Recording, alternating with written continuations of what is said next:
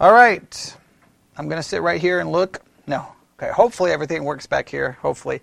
All right. Gospel of John. Gospel of John. The last couple of weeks, the Bible study exercises have been in the Gospel of John.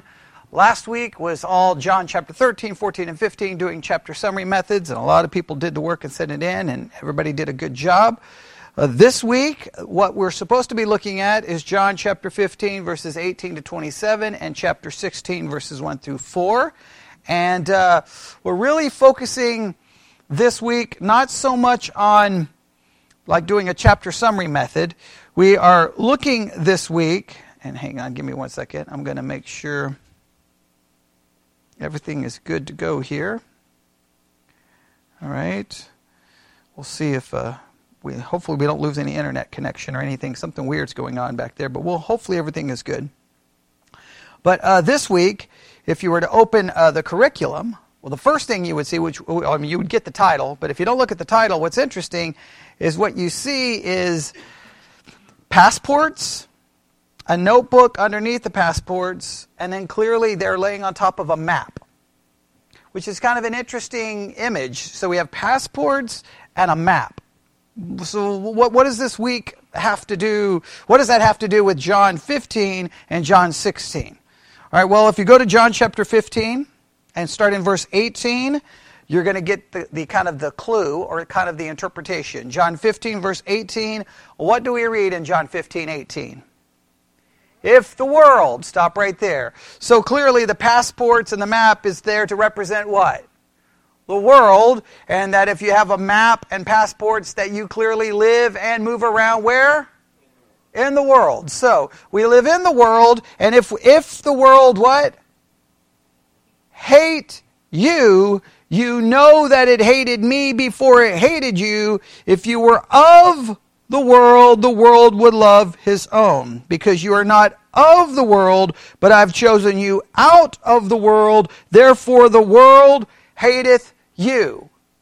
The picture in the curriculum is trying to indicate it doesn't matter where we go in the world, that we will find ourselves time and time again being what?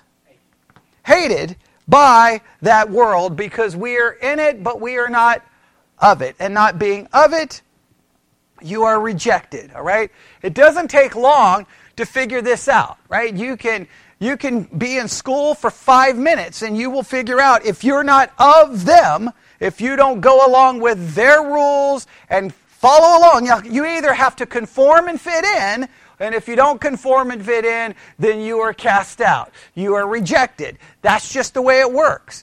For some weird reason, anything different, anything not following what we're doing, we immediately reject and hate. Well, it's the same thing that plays out in the Christian's life. We live in a world where we don't fit in.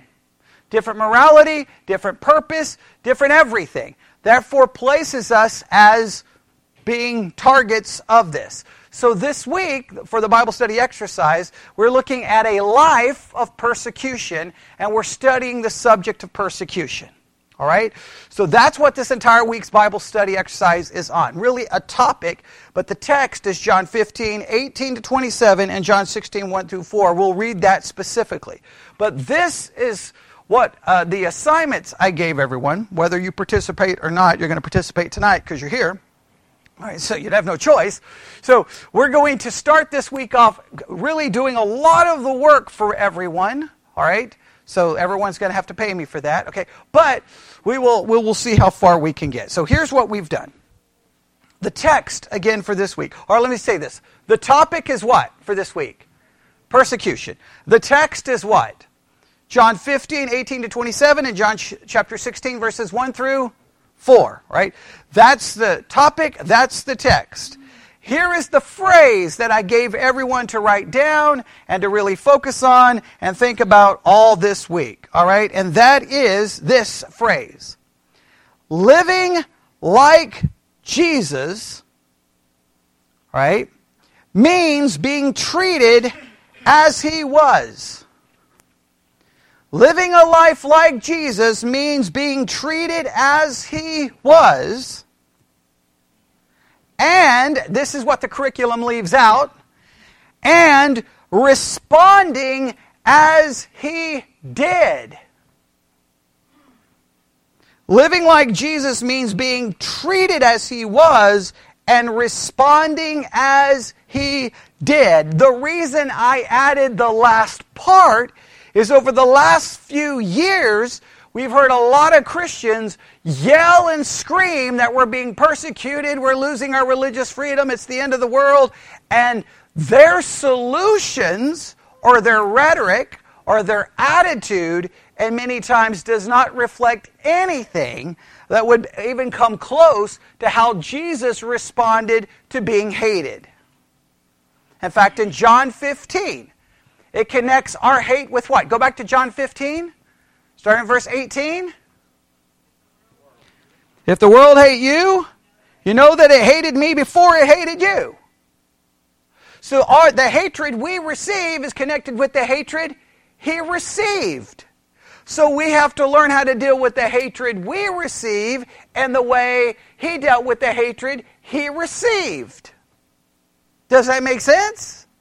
Christians love to talk about persecution, but they seem to never have well, at least it feels in modern times, a complete, I don't know, it's like, we're being persecuted, that's in the Bible, now let's respond this way. And you're kind of like, well, but wait. That's not what that says.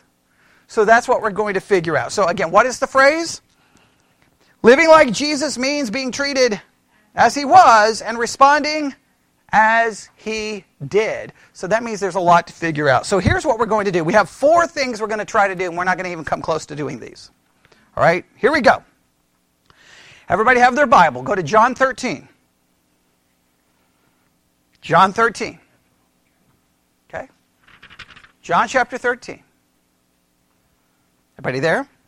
We're going to look from John 13 to John 16. We're going to look in John 13, we're going to look in John 14, we're going to look in John 15, and we're going to look in John 16. And here's what you need to start working on, okay? I need you to note anything and everything you see in regards to the topic of love. I know you're going to be like, wait a minute, you just said the entire week is about persecution, but I think love becomes absolutely critical when dealing with persecution, and you'll see that. So we'll start in John 13. All right, everybody ready? Everybody start in John 13? It's not going to take long, is it? We're in verse 1 of chapter 13. And what do we learn in regards to what do we see in regards to the topic of love in verse 1? Now, before the feast of Passover, when Jesus knew that his hour was come, that he should depart out of the world unto the Father, having loved his own which were in the world, he loved them unto the end. Now, we can give away the plot a little bit here. What is significant about that verse, and what is significant about that concept of love as mentioned in 13:1 when it comes to the subject of persecution? He loves 2 individuals they're going to mention in chapter 13. Who are 2 individuals mentioned in chapter 13? Find them in the chapter and give me the verse that mentions their name. All right, well, there you go. And supper being ended, the devil having now put into the heart of Judas Iscariot, Simon's son, to betray him. All right. So Jesus is going to love his own all the way to the end. Now, some will say, well, was Judas his own? Well, he's going to still continue to treat him. Well, you're going to see something he does for him, right? Here in a little bit, yes? Okay. In fact, does Jesus wash his feet? You tell me. You get that? It's open book. He begins to wash the disciples' feet, right? Indicating that it seems that he does what? Washes all their feet. Right? So, in a sense, we have a betrayer mentioned. Who else is mentioned in the chapter after the betrayer is mentioned? Peter is mentioned, right?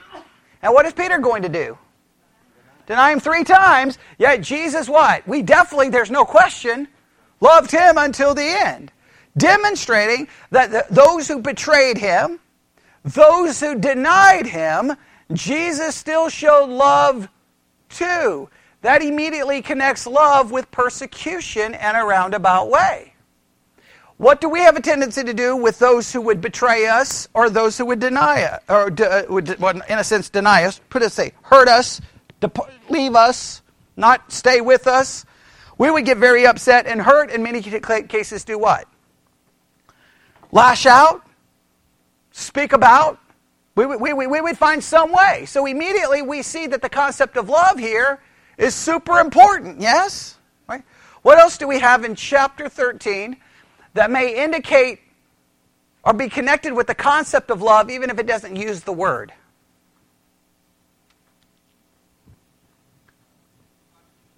The washing of the feet. What does that indicate? A serving kind of love, yes? That he is serving, he is humbling himself and serving even those who would betray and deny. All right? Does that make sense?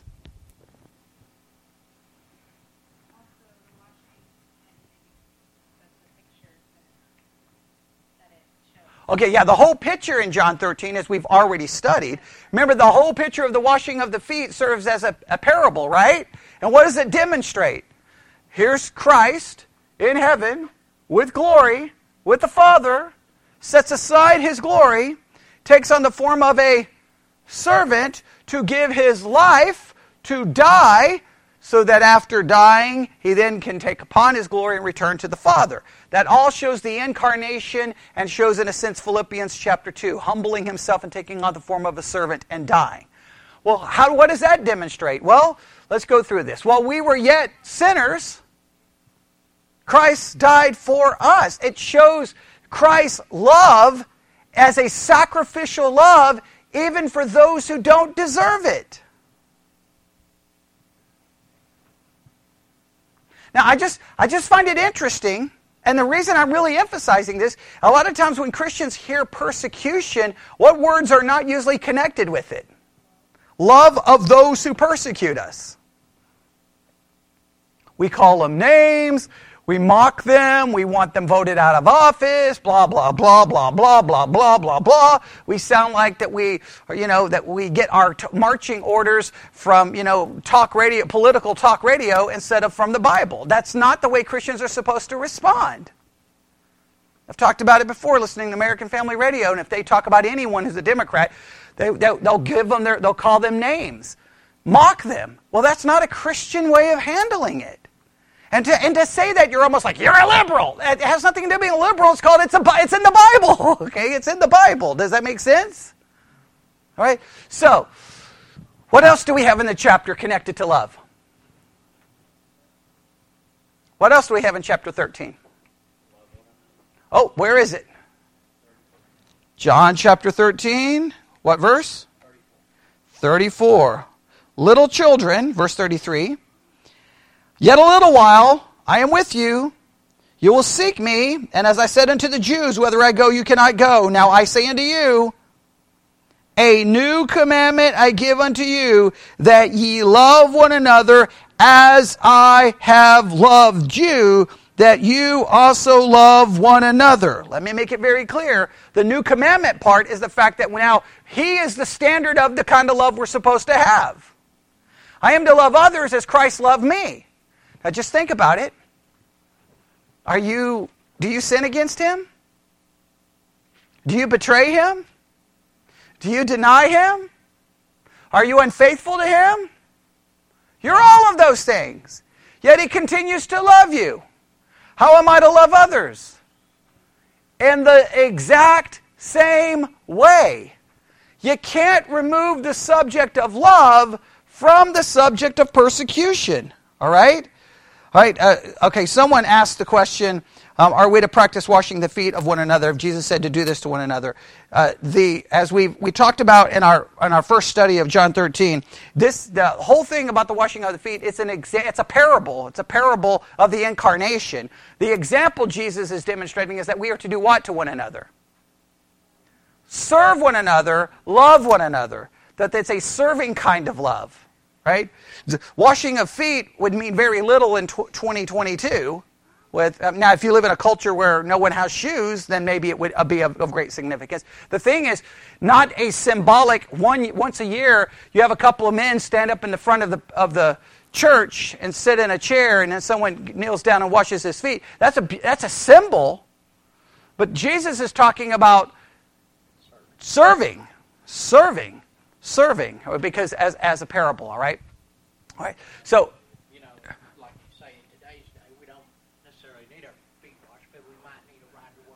Right, exactly. May need my car washed, right? There's a number of, may need your house cleaned. There's a million of other things that you can do for someone. Far better than having a once-a-year service where you wash them. I know churches who do that, but it's just kind of like, it's almost like this. Oh, look, we showed everyone's washing their feet. And then someone will be like, man, this week we're having a hard time buying groceries. Well, we'll pray for you.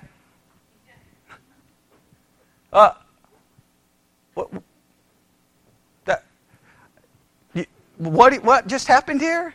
You did a great job pretending. See, it's one thing to pretend to serve by just doing a symbolic gesture. It's another thing to actual serve. Right. It's just, well, I think even at the time it was symbolic. And the reason I know it's symbolic because Jesus explained that they didn't know you don't know what I'm doing. They didn't understand it. Now that we understand what he's doing, makes perfect sense, because what do you mean you don't know what I'm doing? You're washing our feet. No, I'm trying to demonstrate something bigger. It's a parable. Okay. Anything else about love in the chapter?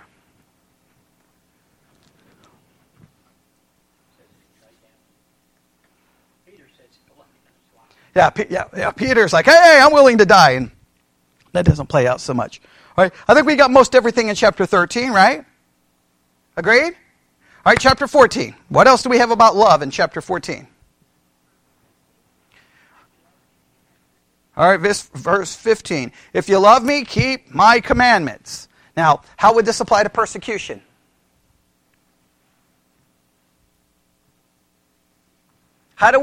Think of it this way. How do we respond to persecution if we love Jesus? I'm trying to...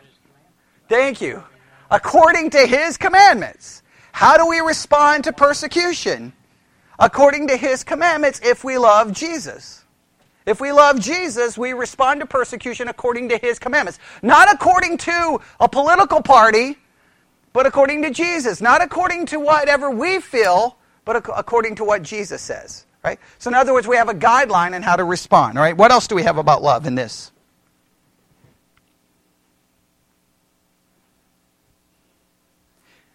He that hath my commandments and keepeth them, he is that love me. And he that loveth me shall be loved of my Father, and I will love him, and he will manifest himself to him. Again, love here is connected to the commandments. All right? Anything else? And verse 23, Jesus answered and said, if a man love me, he will keep my words, and my Father will love him, and we will come unto him and make our abode with him. Again, the love here is connected with obedience. Verse 24, he that loveth me not, keepeth not my sayings, but the word which you hear is not mine, but the Father which sent me. All right? Anything else about love?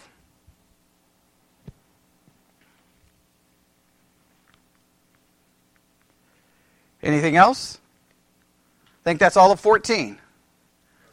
Okay, verse 31. But that the world may know that But that the world may know that I love the Father, and as the Father gave me commandments, even so I do. Arise, let us go hence. Again, the love there is still connected with a kind of a form of obedience. All right? Chapter 15. So what lessons would we learn about love in chapter 14?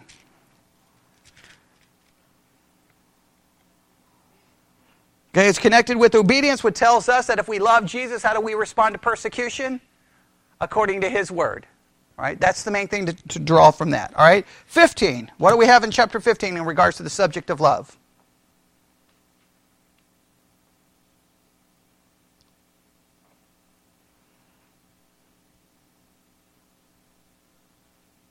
Verse 9. As the Father hath loved me, so I have loved you. Continue ye in my love. What's the key? How would we connect 15:9 to persecution?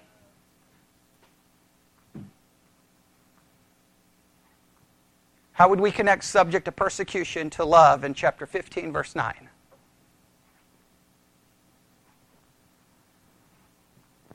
Come on, very important word there. Starts with C. Continue in my love. When you're being persecuted, what do we continue to do? Continue in his love. Love as Christ has loved us. Love as Christ has loved us. When we're being persecuted, what do? Continue in the love of Christ. What do we do when we're persecuted? We continue in the love of Christ. This basic concept here. It's not easy to do. I don't want anyone to think that this is like, oh, it's so simple. It's not. It's otherworldly. It's completely against anything that you would, everything in you doesn't say that. If someone walks up and punches you in the face, you don't respond by going, I love you. Okay, so this is a radical concept. All right, anything else in chapter 15?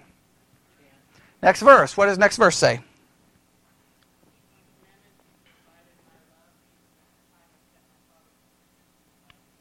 All right, if you keep my commandments, you shall abide in my love, even as I have kept my Father's commandments and abide in his love. Let me say it again. This is connected to the principle we've already given. When you're facing persecution, what do?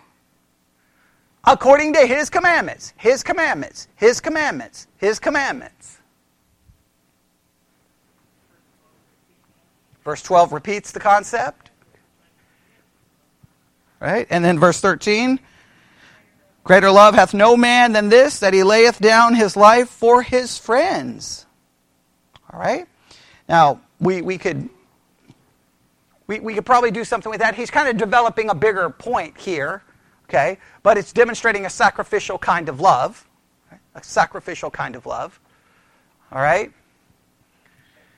Putin tried to quote that verse to justify the attack in Ukraine. Yeah. Putin, yeah. So, no, I guess they're laying their life to, I don't know, to rescue the Ukrainians from Nazis or whatever his new theory is that he's trying to do. But this just shows you people can use Scripture to do anything with, which is just absolutely crazy. But all right, that's a whole different subject. Okay. Anything else there about love? These things I command you, that ye love one another. We are being told again to do what? Love one another. Now this, we've already got the principle down already in other points, but again, what are we supposed to do when we're facing persecution? Love. Love. Think of it this way. The commandment to love does not change when experiencing persecution. Or you could write it this way. When experiencing persecution, the commandment to love remains intact. Very important principle that I think it gets left out of these discussions. All right, is that everything in 15? All right, now chapter 16. What do we see in chapter 16 in regards to love?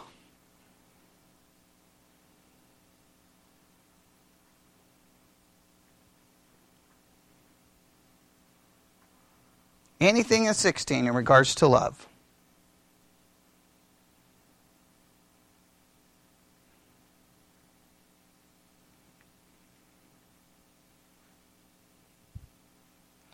I think the first time, it's over in the 20s, I think the first time the word shows up.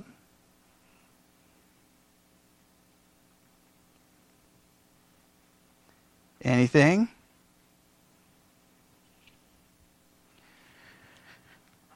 Anybody see anything before verse 27? Is verse 27 a good place to go? For the Father himself loveth you, because you have loved me, and have believed that I came from God. I came forth from the Father, and am come into the world again. I leave the world and go to the Father. All right? Anything else there? Nothing else specifically. Agreed? We could probably try to find something to make applicable, but that's all right. All right? So, hopefully you took good notes. What is everything we learned in regards to love and persecution in John 13, 14, 15, and 16?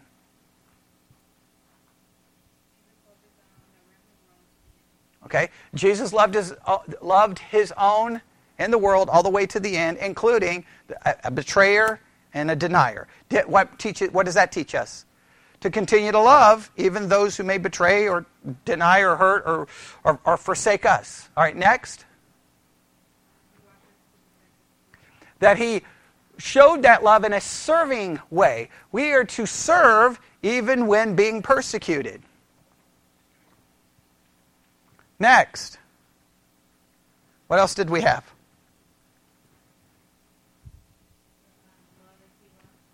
Okay, we are to love as Christ loved. So what do we do when we face persecution? We love with the same kind of love Christ has given us, which is a continual love, an everlasting love, a perfect love. All right, what else did we find? All right, love is connected to his commandments. So what does this teach us? When we face persecution, we respond to that persecution according to his commandments. All right? Those are the basics, yes? Okay. Oh, what was the other one? Yeah.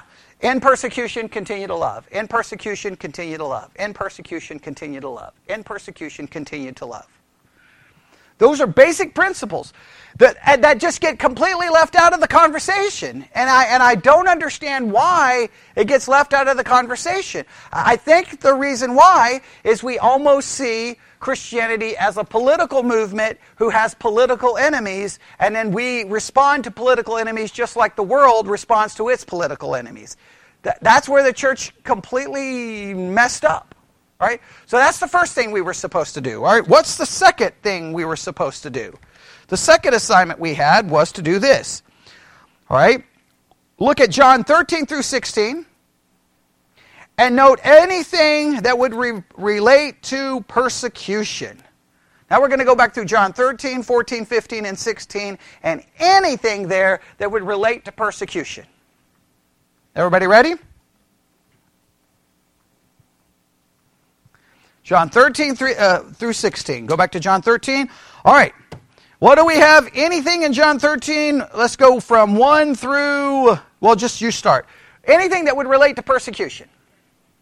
Verse 2. What do we have in verse 2?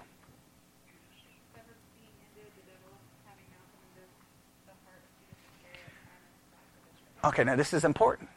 What lesson could we learn from John 13:2, which demonstrates Satan entering into Judas? What's a possible lesson we could learn here? Thinking caps on.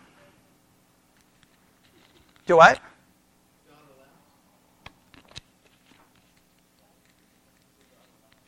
Okay. Okay. We could go there, but I think from the verse itself, a character, someone gets introduced into this concept, right? Satan is entering Judas, and Judas is going to betray Jesus, right? And do we see betrayal in this sense almost like a form of persecution? Because it's demonstrating a hatred for Jesus, right? Yes? All right, so who's entering in to do it? The devil. Okay. Did everyone forget Ephesians 6? What does Ephesians 6 say? Way before the armor thing. That's Peter.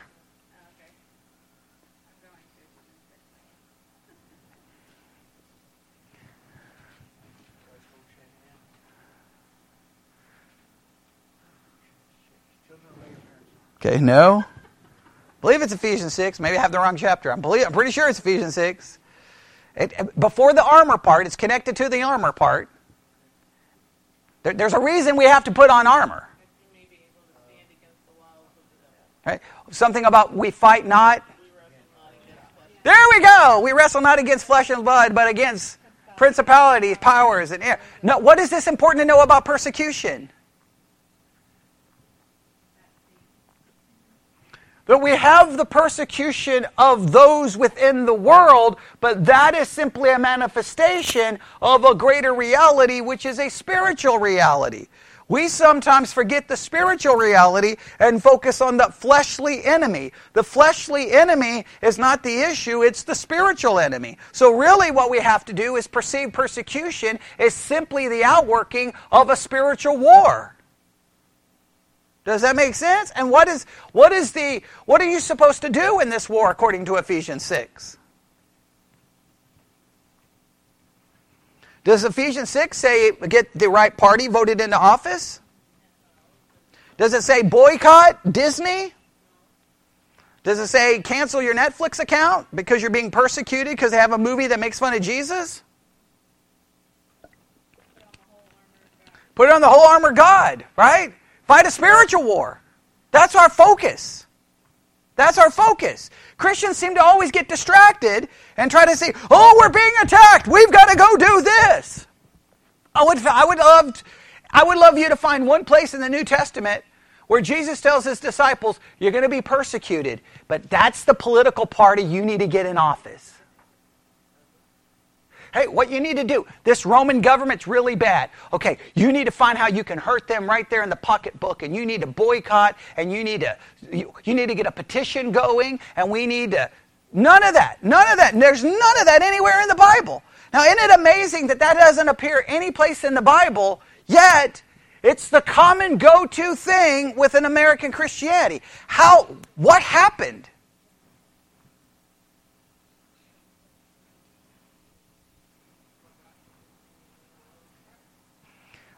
I think it's this, that we attempt to fight the war in a fleshly manner. We attempt to fight in a fleshly way. Now, I can understand. We can be motivated to fight in a fleshly way, right? Does the world do things that we don't like as Christians? Yes. Do we get mad about it? Yes. Do sometimes, in certain situations, not in some situations, it's our own perceived threat. Like, if you go to Target and they don't say Merry Christmas, that's not persecution, everyone. Does everybody understand that? That's not persecution. Right? If they won't call it a Christmas tree, they'll call it a holiday tree. That's not persecution. Does everyone understand? If they were to announce tomorrow that Christmas is no longer a federal holiday, that's not persecution. In fact, it would be the greatest thing that's ever happened in the history of Christianity, okay? Maybe a little bit of an exaggeration. But it would get away from looking at it as a secular holiday. Right? Does that make sense? Okay. But when we have real things that happen, right? Real things that happen that are unsettling and bothersome and troubling. Yes, our first response tends to be, what can we do in the flesh?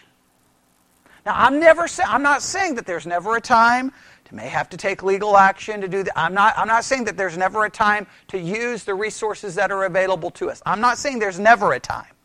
But our first thought should always be looking at it from a spiritual war perspective, and that we should always do what? Love and serve even while being persecuted.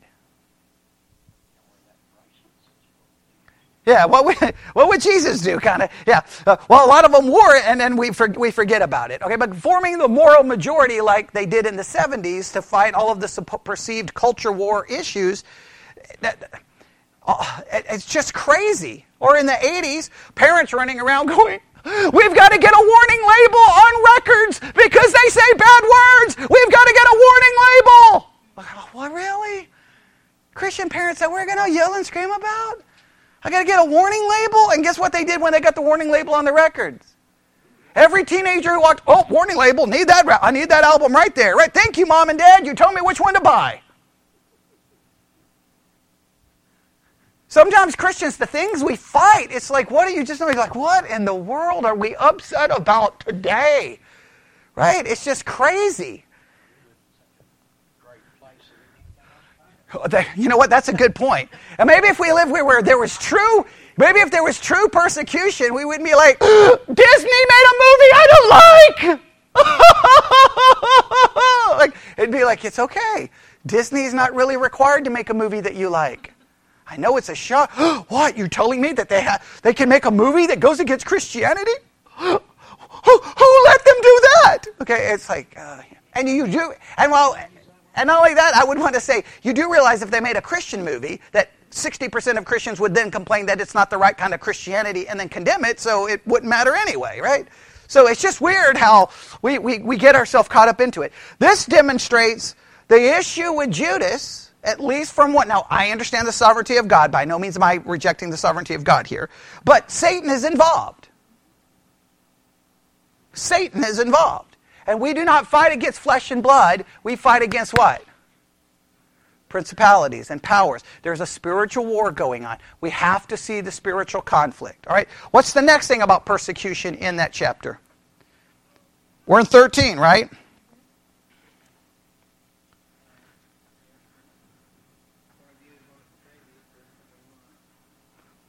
All right, well then, can we say this? We have the betrayer in chapter 13, yes?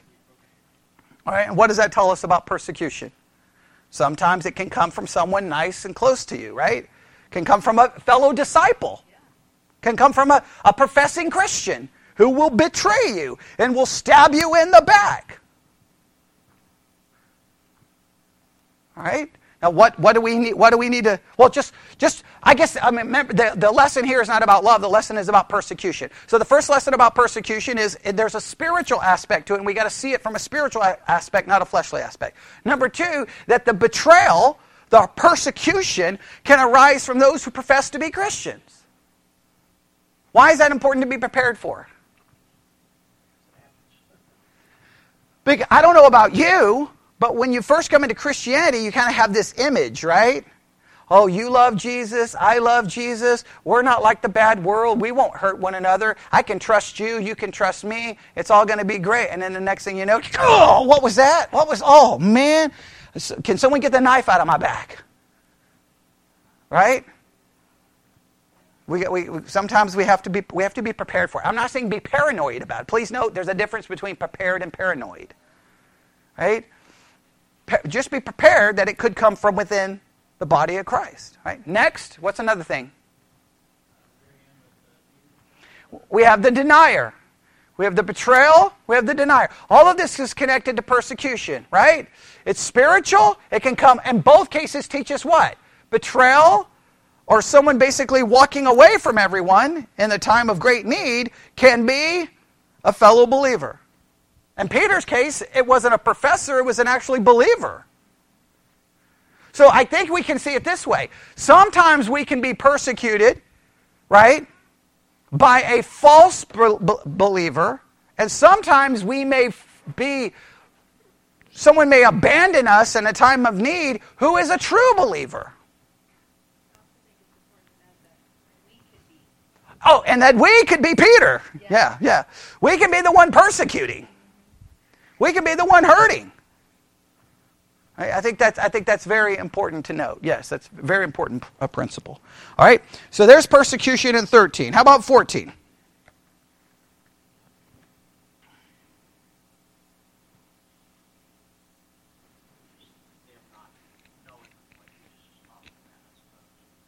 Well, let's start in 14:1.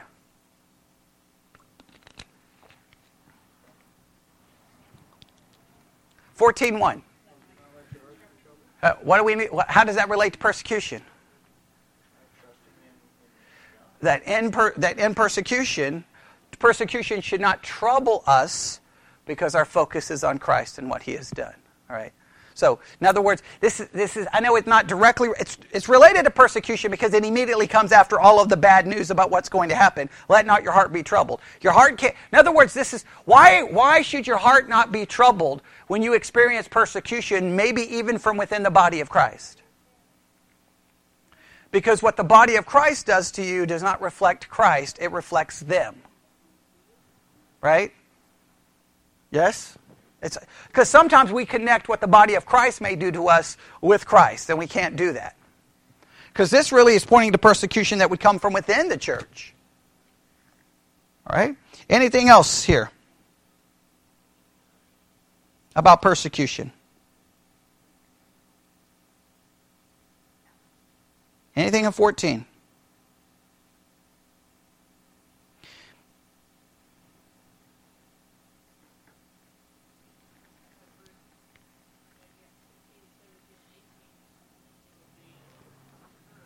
All right, that the Spirit is there to bring some kind of comfort in the midst of it. How that all works, we could have 900 hours of debate. I don't know how it works, but I know the Comforter is inside of us. Yes. Yeah, we would not be left comfortless. All right? So we are given a comforter in the middle of persecution. The comforter is with us in the Holy Spirit. All right? Anything else about persecution?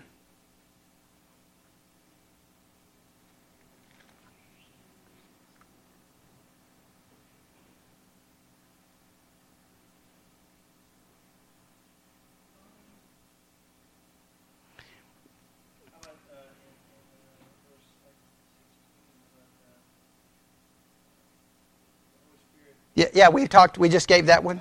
Yeah, we just gave the comforter. Yeah. All right. So we have the comforter.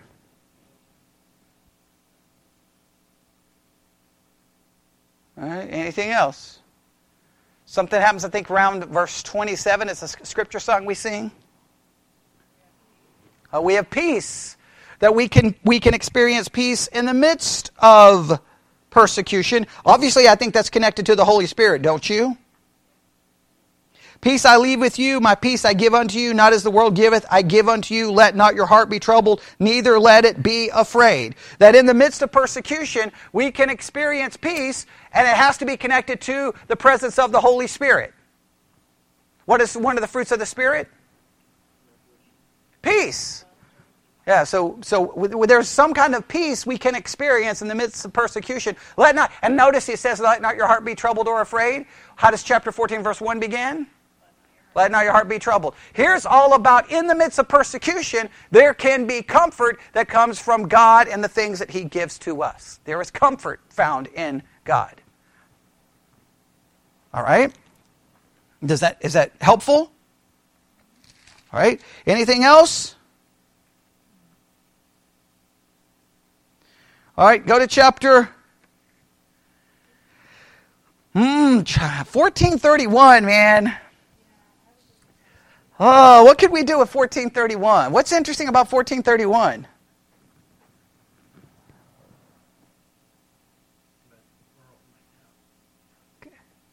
Is that last phrase.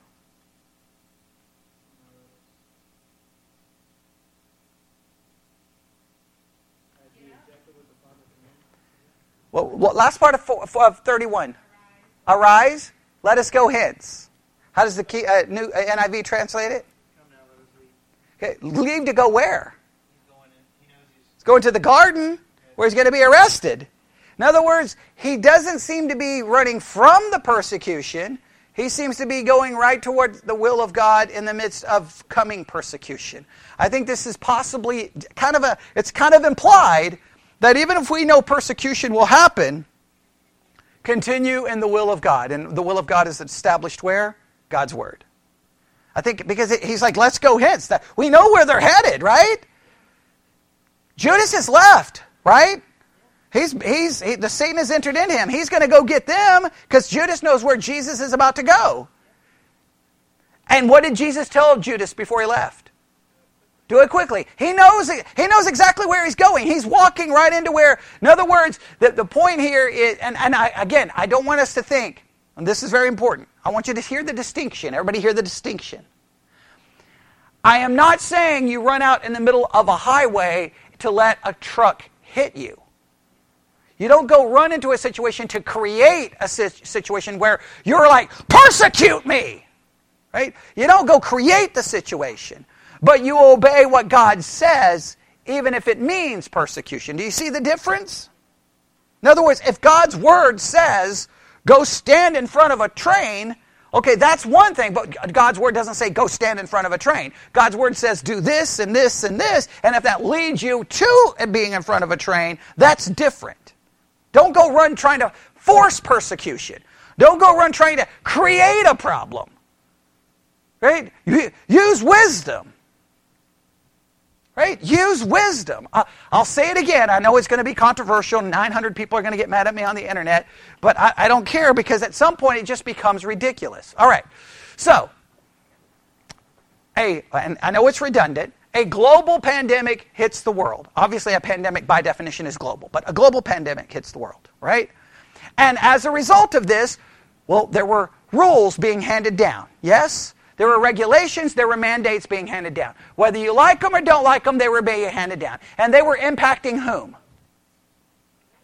Everybody, right? They were impacting everybody, yes?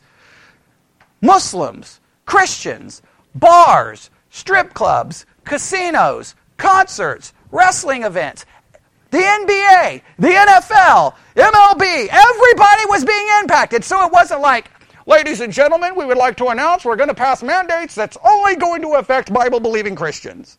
That did not happen.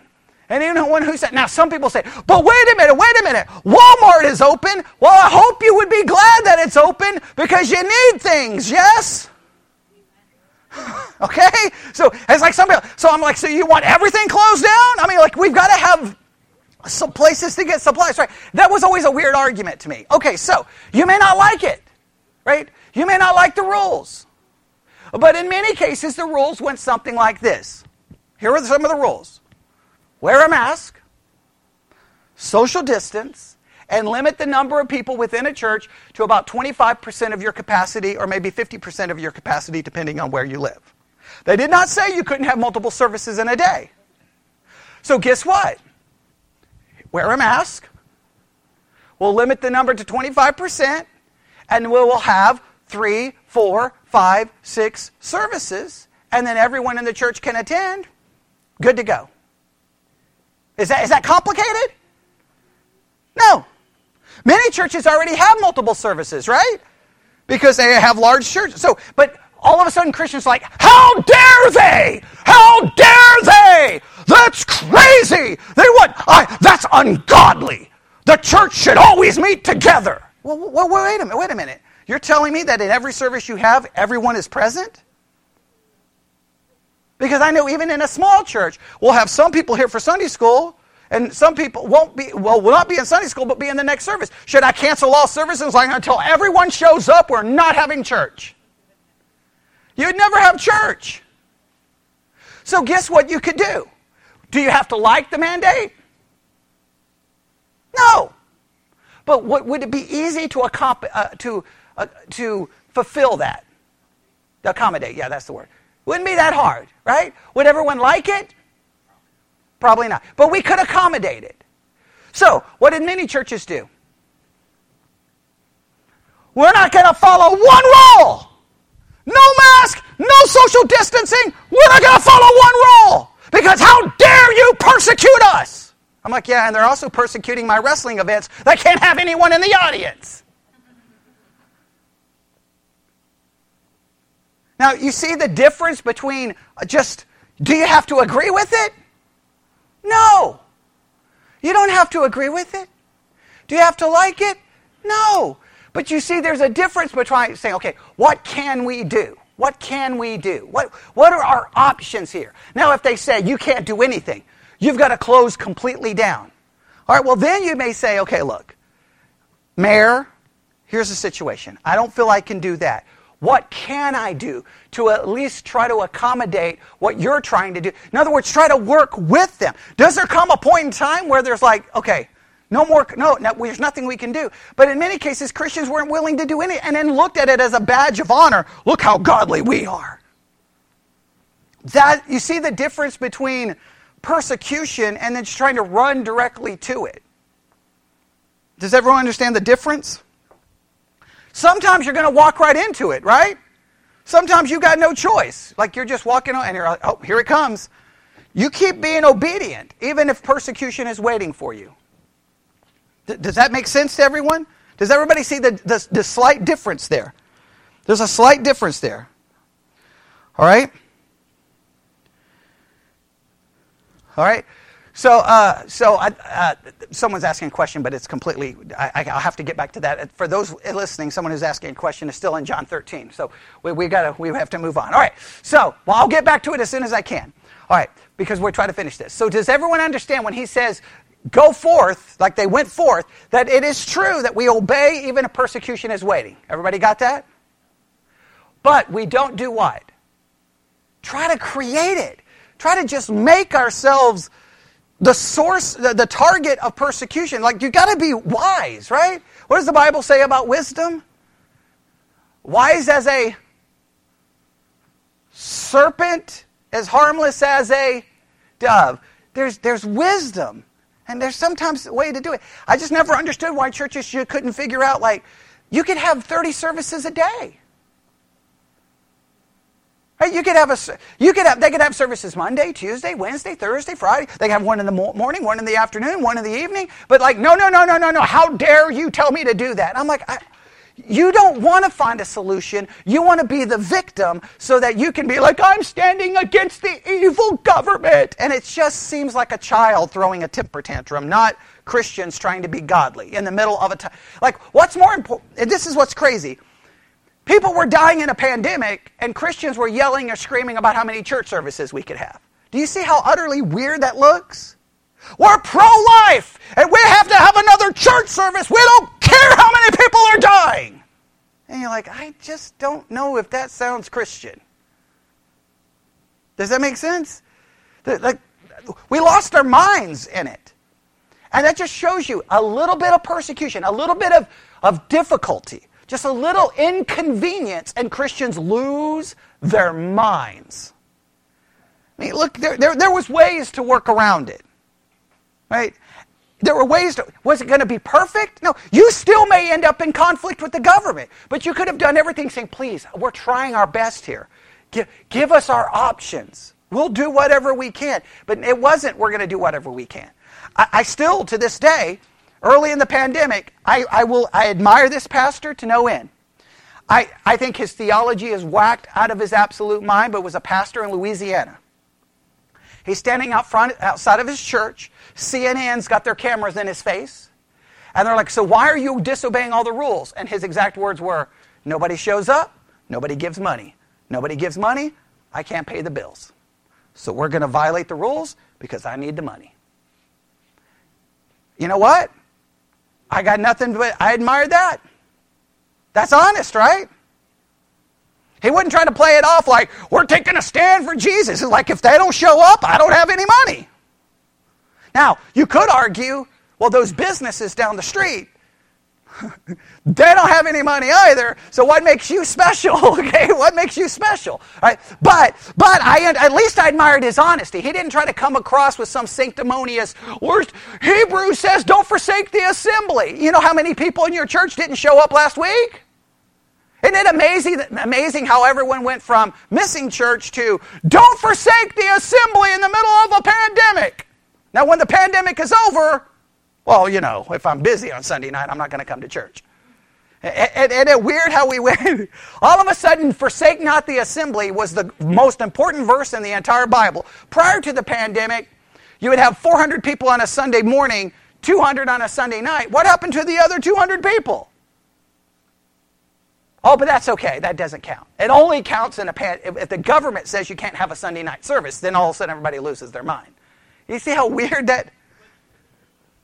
Which they never say. Well, some states really put some hard restrictions, okay? I'm saying in our state, we really didn't have any restrictions. But in other states, you could still have a Sunday night. You just had to limit the number of people, right? You could still work around it, yes. So I will say that in every situation was slightly different. But okay, all right. So that's chapter 14, or that was the end of chapter 14. How about chapter 15? We're going to try to finish this, all right?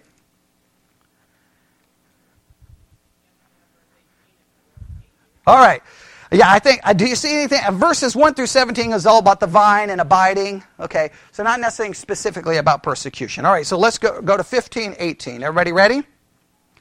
What can we learn about persecution?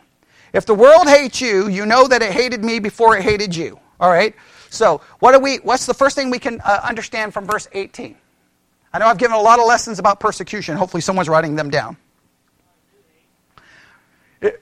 When the world hates you, what does it indicate? Hatred of God. Please hear that again. When the world hates us, it's an indication of their hatred for God. If we're being hated for the right reason and not we're just going out and doing dumb things, okay? If you go kick your neighbor's dog, don't say, they hate Jesus. Okay, no. They hate you because you kicked their neighbor's dog, okay? All right? Sometimes Christians, you know, I got fired from my job because they hate Jesus. You got fired from your job because you're a lousy employee. Okay, that's why, okay. Sometimes it has nothing to do with Jesus, okay? Right? Next. If you're of the world would love his own, but because you're not of the world, but I have chosen you out of the world, therefore the world hateth you. First, the hatred of the world is an indication of hatred to God. And second, their hatred of you is because you're not of this world.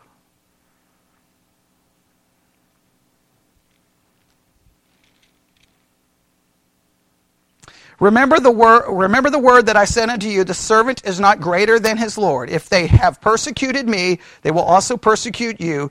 If they have kept my saying, they will keep yours also. What does this indicate here? That we're not greater than Jesus, so we shouldn't expect a better treatment than Jesus. We're not better than Jesus, we should not expect a better treatment than Jesus received. Again, go back to the pandemic. It was driving me crazy how Christians were acting. They were like, but Walmart's open and they won't let us be open the same way. I walk into Walmart and there's 500 people. It's not fair. Well, hey, calm down. Are you better than Jesus? No. So why do you expect to be treated better than Jesus? It's such ridiculousness the way Christians act sometimes. We should expect it. We're like, okay, well, look, is anyone shocked that the world would not think church is essential? Is anyone shocked by that? Well, that couldn't have stopped us anyway because of the online. Well, right. So I don't understand. Well, yeah, I don't understand all the craziness, but I'm saying we shouldn't be shocked that the world would be like, I don't think church is essential. Oh, how dare you say that? I can't believe it. They didn't think Jesus was very essential. They had him killed. Right? Now, again, I'm not saying that the attitude of the world is right. I'm just saying sometimes we just act like it's some brand new invention that just popped out because a Democrat was elected. Okay? It's been going on forever. Right? It's been going on forever. Does that make sense? Right? Next thing. But all these things will they do unto you for my name's sake, because they know not him that sent me. If I had not come and spoken unto them, they had not had sin, but now they have no cloak for their sin. He that hateth me, hateth my Father also. If I had not done among them the works which none other man did, they had not had sin, but now have they both seen and hated both me and my Father. Simply put, the world's sin is magnified because he does these works in front of them, yet they still hated him and rejected him. Please note, Jesus gets killed and hated for doing things like, healing the sick and feeding people. They hate him even for his good works. Yeah, but this cometh to pass that the word might be fulfilled that is written in their law, that they hated me without a cause. They hated me without a cause. Guess what? At times we're going to be hated without a cause. But when the Comforter is come, whom I will send unto you from the Father, even the Spirit of truth, which proceedeth from the Father, he shall testify of me. And he also shall bear witness, because you have done with me from the beginning. All right, we'll stop right there. We didn't get to chapter 16. All right, let's go through this. What are some of the lessons we learned about persecution in John 13, 14, and 15?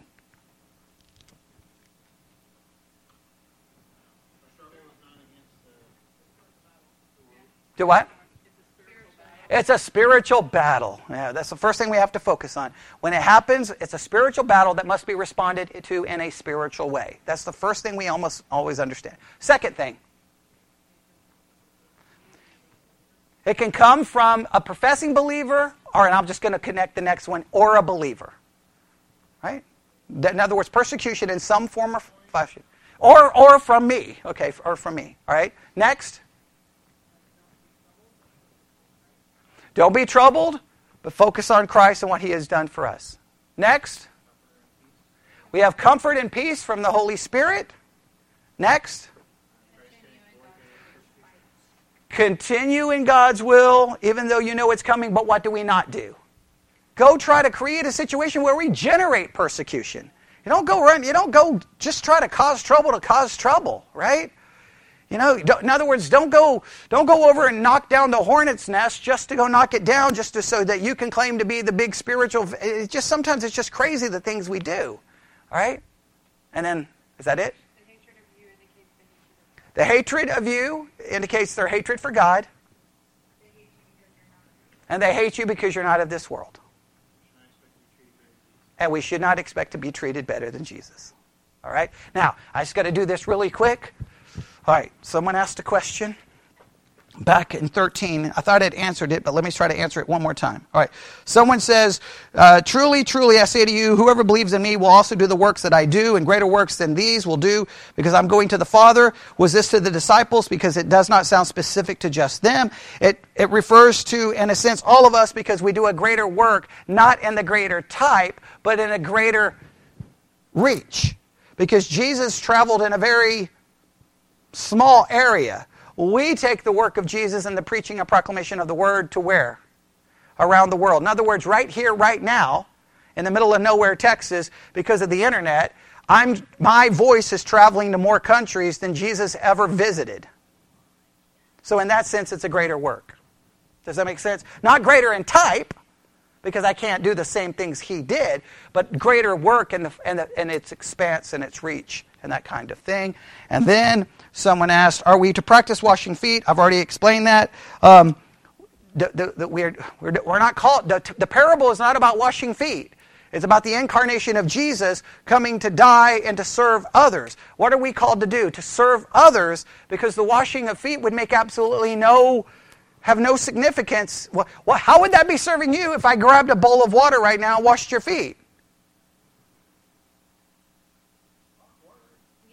It'd be weird and awkward, but it wouldn't do much for you, right? It would be a good symbol. It would be humbling, but it wouldn't do much. The key, again, there's churches that do the little symbol of it, but it's just crazy. Like I said, they're washing the feet, and they'll walk out, and there's someone who actually needs something, and they'll just we'll pray for you. No, sir, it's about serving others. Serving others. It was a picture. It was a parable. It was a parable, all right? And the reason, why do we know it was a parable? Because Jesus says you don't know what I'm doing. Well, if he's just washing their feet, they would understand what he's doing, okay? That indicates clearly something else is going on. He's picturing the incarnation. And so in a sense, what are we to do? Serve others in the same way Jesus served us, in a sacrificial, loving way. Does that make sense? All right, good. All right, any other questions? All right. We didn't get to all the assignments, but for all those participating in the Bible study exercise, remember the next two assignments are, we got to look at John 16 to see anything it says about persecution. But look anywhere in the New Testament, note everything it says about persecution, or being persecuted, and they'll look everywhere in the New Testament about how to respond to persecution. All right, we took care of everything in 13, 14, 15, and 16, and we're doing this not only because the Bible study curriculum says to do this. We're doing this because it's so relevant to a culture where Christians keep responding to persecution or perceive persecution in some of the most ungodly and crazy ways imaginable, and I just don't get it. It's like every year Christians scream about the war on Christmas, and I'm like, what are you talking about? The war on Christmas? What? Are they coming to your church and not letting you celebrate the birth of Christ? Yeah, most churches are closed on Christmas, so it's not because the world closed you down. It's because but they're perceiving it. They won't say Merry Christmas. Who cares? It's not their job. It's just so weird. Christians have this weird entitlement that everyone is supposed to be giving us what we want. Our movies, they're supposed to give us everything we want. The world is not there to serve you. And let's make this very clear. Who is supposed to be serving whom? We're supposed to be serving them. Not them serving us. And we're supposed to serve them even if they persecute us. Remember the whole thing Jesus said, if they compel you to go a mile? That's in a form of persecution. We think that means what? The Roman soldier could walk up to someone and say, here you go. You got to carry my gear a mile. And what does Jesus tell Bobby to do? Carry it too. Do you think Bobby wants to carry it too? That's a Roman soldier. That's the people who have control over you. You probably, and in your heart, hate him. You're supposed to serve him. Would it be weird if Christians responded to persecution in our culture that way? Man, it'd be crazy.